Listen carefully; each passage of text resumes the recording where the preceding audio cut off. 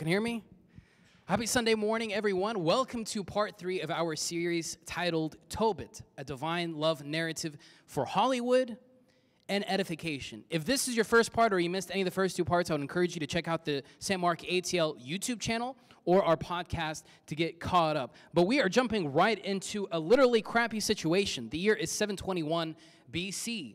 And the narrative of this story, just so I can fill you in, just in case, make sure we're all on the same page, we literally have a crappy situation on our hand as it involves a messy situation of poop in someone's eye, a dad's eye. And the dad's name is Tobit.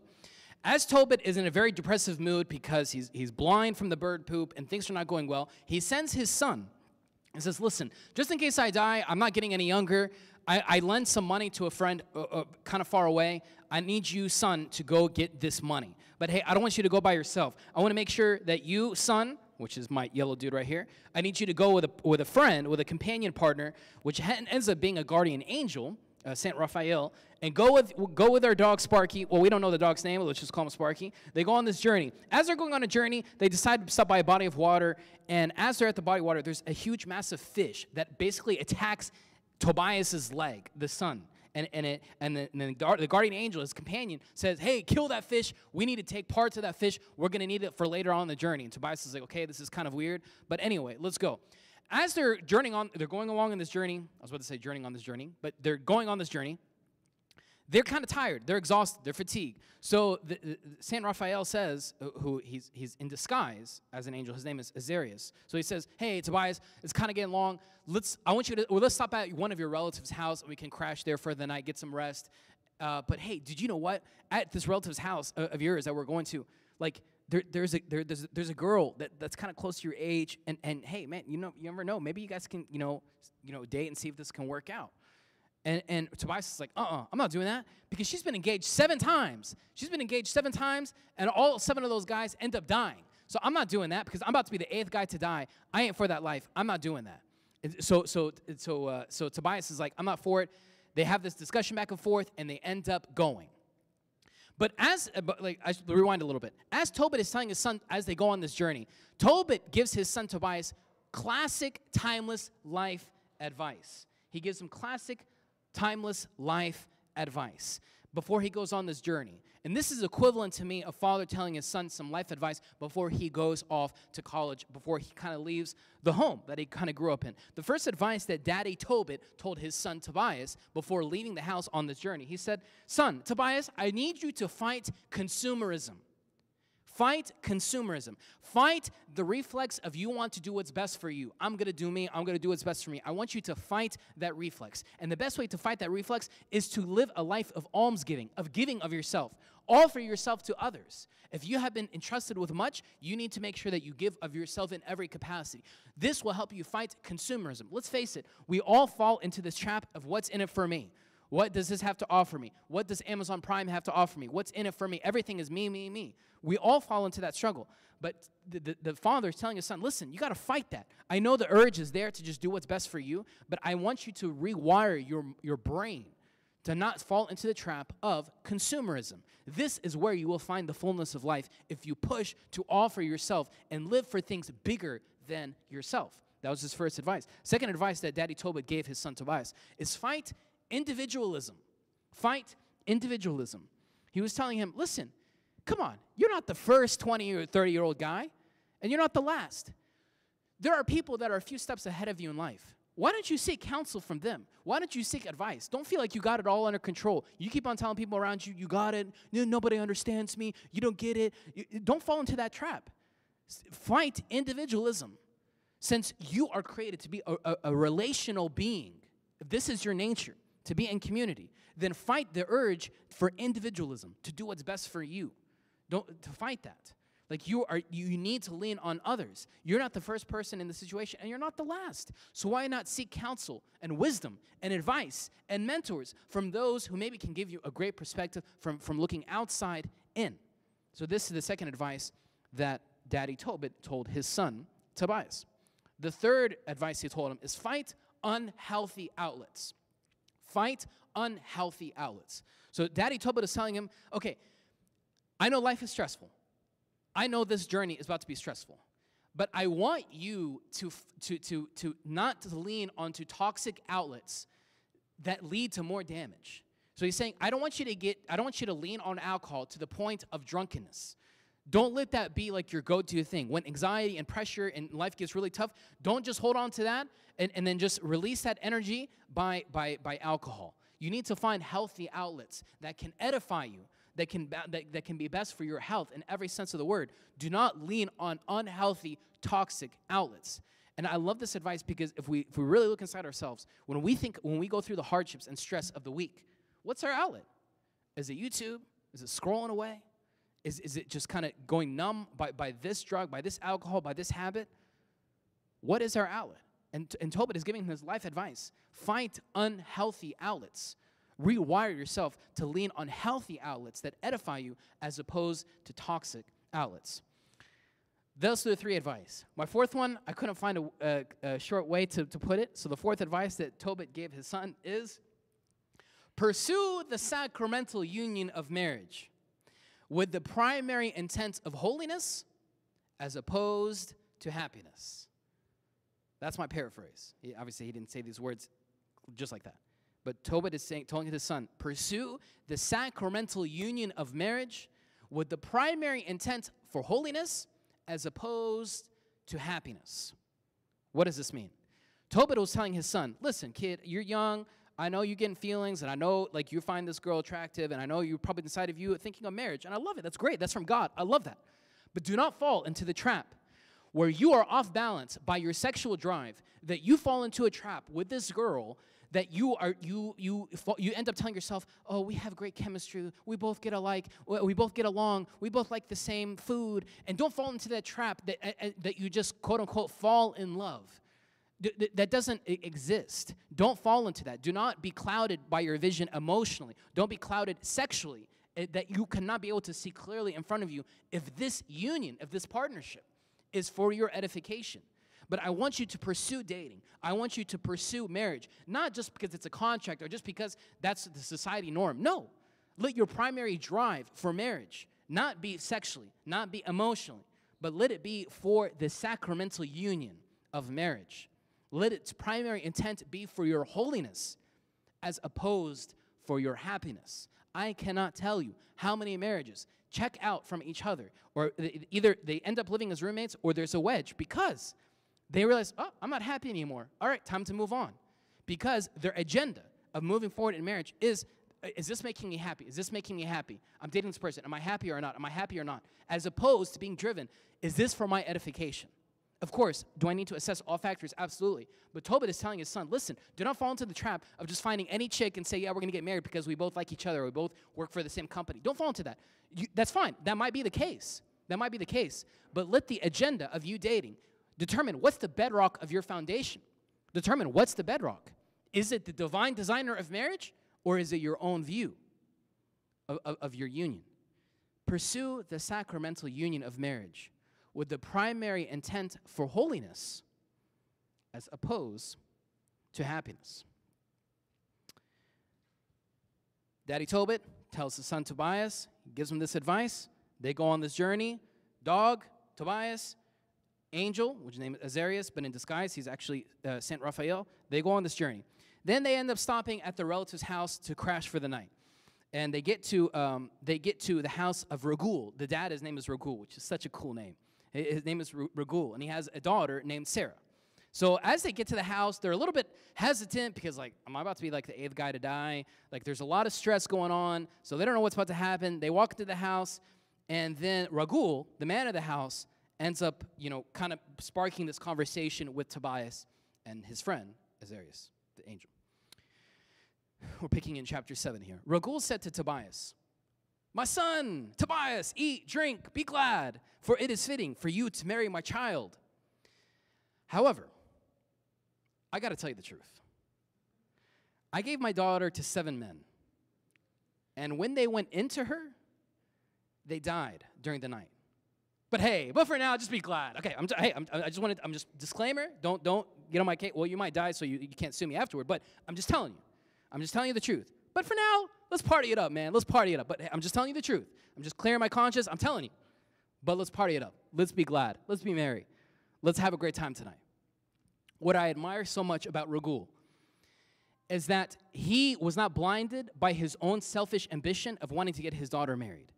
That he was transparent, he was open, and he told the truth, even though it hurt. I mean, come on, let's face it. If we were Ragul, we want our kid to be married, and like, okay, 7 is enough. This might be good. Let's make this work. I need to sell it, so I need to cover up the truth. But what I admire so much about Ragul is he ends up telling the truth, and he's very transparent with Tobias. When we are transparent and truthful with ourselves, this is where we find life. But when we end up drifting into two versions of ourselves. The Sunday version of us is always the best version. But the Sunday version of us, and then throughout the week is another version, this is where the tension within us just kills us. And some of us have become masters of the two versions. We know how to, when I'm with this group of friends, I know how to press this button. When I'm with this group of friends, I know how to press that button. Some of us know how to master those two versions perfectly. But what I love about Ragul is that he's such a man of integrity. Even the word integrity. He's whole, an integer. He's a whole man. He knows that who he is who he is. And he's going to be honest and transparent and real with those in front of him. Even though he has a hidden agenda of wanting to get his daughter married. Don't get me wrong. But his transparency, his truthfulness, as we'll see in the narrative, ends up being for his benefit. What is Tobias' answer? But Tobias said to Ragul, I will not eat anything until after you establish an agreement with me. He's saying, okay, great, I appreciate you being honest, but if we're going to move forward, before we get so clouded by partying and drinking, and not drinking, but having a good time tonight and eating, before we get stuck on that, we need to write this out. Like, if we're going to move forward, I want to make sure that I date intentionally, on purpose, and not just passively. So Ragul called Sarah, his daughter, and taking her by the hand, he gave her to be a wife for Tobias. Obviously, this narrative is shrunk. The dating scene has been kind of condensed or eliminated, but go along with me on the story. So Ragul, the dad, called Sarah, his daughter, and taking her by the hand, he gave her to be a wife for Tobias. This is a Judaic tradition that the father or an elder is taking the hand of one partner and giving it to the other to reflect the union, that there is a third party that's guiding the union of the two. This Judaic tradition, this is a story from 721 BC, and obviously this tradition has existed before, continues till today. For those who get engaged or married in the church, we don't come and just say, hey, this is fun, let's pray a little bit, and then let's have a meal together. No. The church unifies the two into becoming one. Actually, a nice tradition that I love is that I was told for engagements and weddings is that the priest, reflecting the church, puts the ring halfway on the finger. And then the partner, the spouse, the fiancé, puts the other way. Doesn't matter who cares? But it reflects an eternal truth. That the union of these two people is not because they both have great chemistry, or they both have their personality assessment are the same. No. That it's God grafting them together into Him. So the church is saying what's uniting you two is God Himself. So with the cross in the priest's hand is uniting the two together. It's not our view of engagement or marriage is not a contract, is not a societal optics. Like if people want to view marriage from differently, that's fine. But we're looking at the divine designer to determine how marriage should be approached. So Ragul called Sarah his daughter, and taking her by the hand, he gave her to be a wife for Tobias. Then he said, behold, receive her according to the decree of Moses, and bring her before your father. He then blessed them and summoned his wife Edna, which is a great name, Ragul and Edna. She took a scroll and wrote out the agreement. They sealed it, and then they began to have the reception. Edna, the wife, pulls out an agreement. So now we see one Judaic custom of a hand uniting Tobias and Sarah, that there is a third party guiding the two. in dating, in engagement, and in marriage, which is the church. Then Edna is writing an agreement that's part of the marriage. And I wanted to, and I know this reflects, I know this truth is a reality in our pre-denominational church, that this custom still continues, that there is a contract, an agreement, not a contract in the legalistic view, but that the writing, is part of the custom and tradition of a union. So I started Googling, okay, Coptic Orthodox agreement for marriage, and I said, good-looking groom contract for marriage. So I ended up finding this picture, and so this is my great spiritual father, Father Luke, and I'm signing a contract, not the contract, an agreement, in our marriage. So this custom still continues.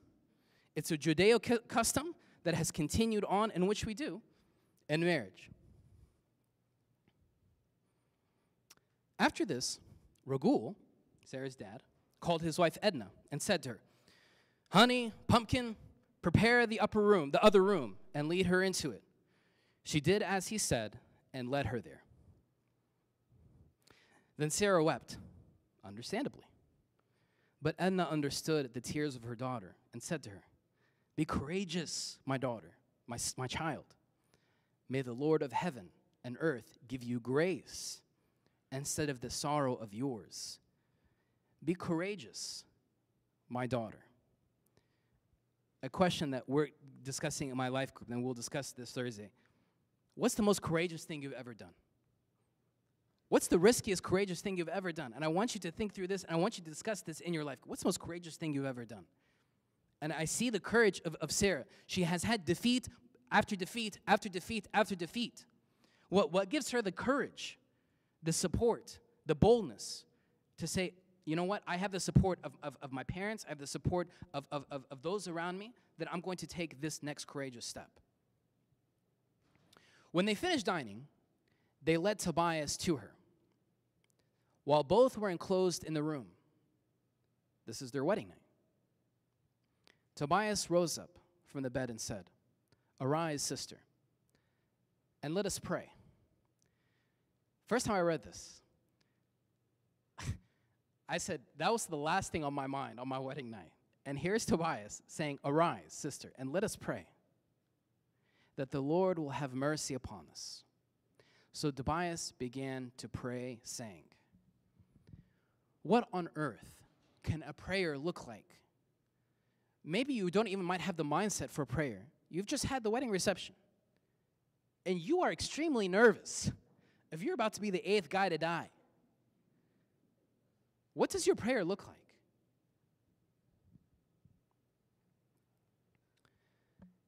Tobias says this, "Blessed are you, O God of our fathers, and blessed is your holy and glorious name unto the ages. The heavens and all your creatures bless you.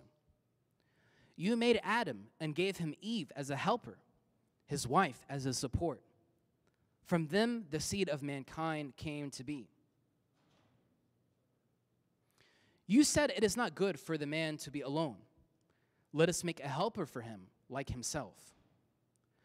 O Lord, I now take this, my sister, as my wife, not on account of just selfish sexual desires. Not, yes, do I have a beautiful desire within me, a sexual drive that comes from God? Yes. Is that my primary intent for this sacramental union? No. Is it there? Absolutely. Not on account of fornication, but in truth. Because you are the divine designer of the sacramental union of marriage. And I want to find truth in this union. Not for my own selfish needs, not purely for a flesh lustful desire. No, but for the beauty of truth. What a powerful prayer that he begins by blessing God and says, Lord, you have this, I'm part of the narrative. You have gifting humanity, not individualism, but companionship. And I want to pursue that. You have given humanity that.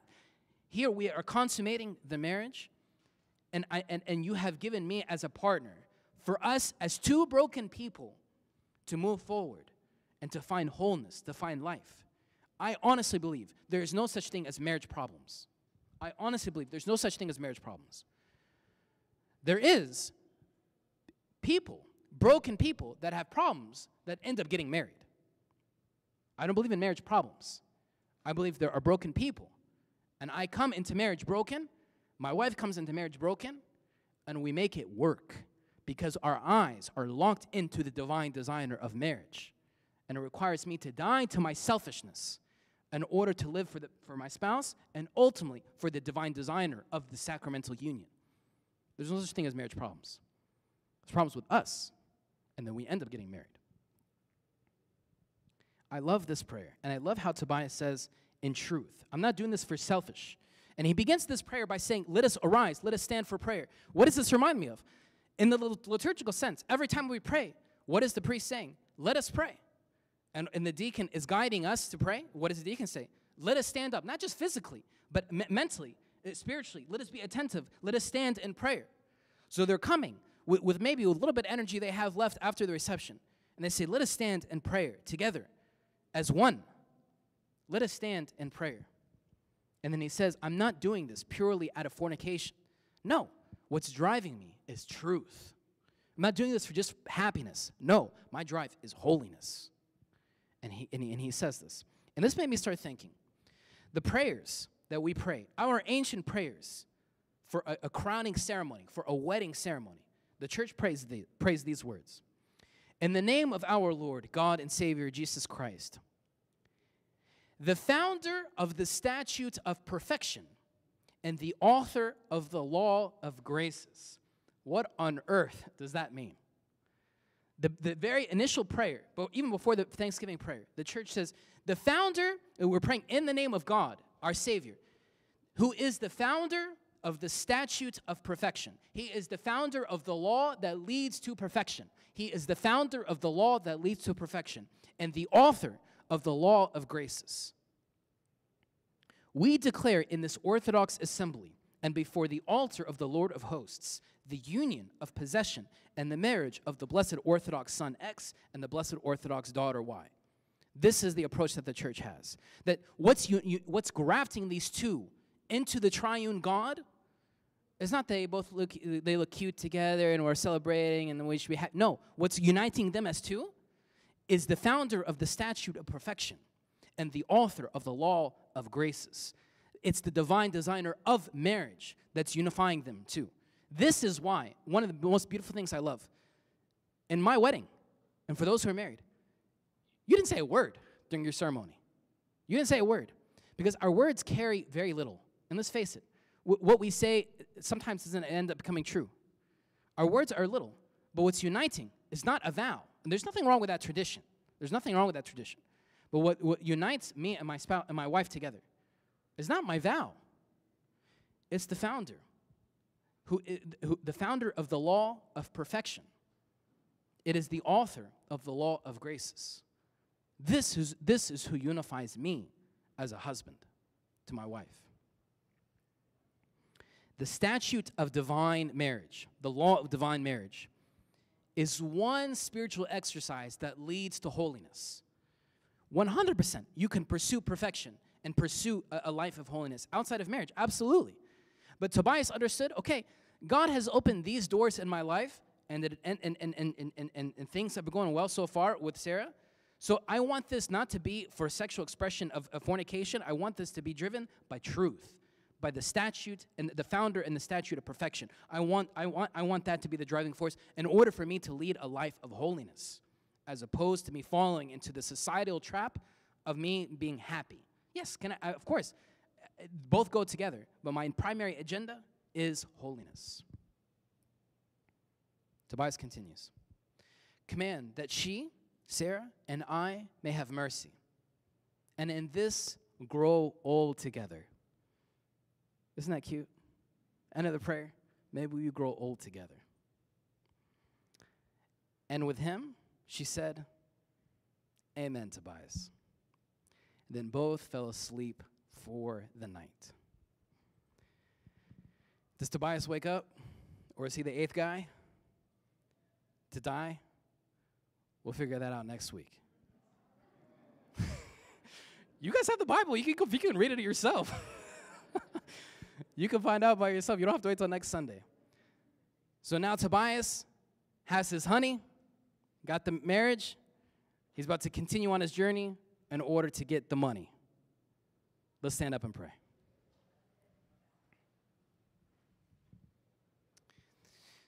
In the name of the Father, and the Son, and the Holy Spirit, one God, amen. Lord, regardless if we are in this room, married or not married or pursuing marriage, I pray that all of us can have a clear view and understanding of the beauty of the sacramental union of marriage. That we are surrounded all around us, and online, and in our workplaces, and at school, that marriage can be defined in a very relative and evolving way. But you are the definition of truth. You are the founder of the law of perfection and the author of the law of graces. And our eyes are on you. We come to you with our brokenness, with our selfishness, with our hyper-individualism, thinking that we know what's best. And we come to you with our sins, desiring to be made new, desiring to be made whole. Lord, I pray that we can pursue marriage regardless, and we can view marriage regardless if we are married or not, that we can view it in truth, that we can view it as a spiritual exercise of holiness, as opposed to it only being driven by happiness. Lord, I pray that this narrative, that this story of Tobit that you have given us and that has been handed down to us throughout the centuries is not only text, not only a manuscript of history, but it also is where we can find edification, is where we can find life. Through the prayers of all your saints, Lord, hear us as we pray thankfully. Our Father, who art in heaven, hallowed be thy name. Thy kingdom come, thy will be done, on earth as it is in heaven. Give us this day our daily bread, and forgive us our trespasses, as we forgive those who trespass against us. And lead us not into temptation, but deliver us from the evil one. And Christ Jesus our Lord, for thine is the kingdom, the power, and the glory forever. Amen. Thank you, guys. I'll see you guys next week.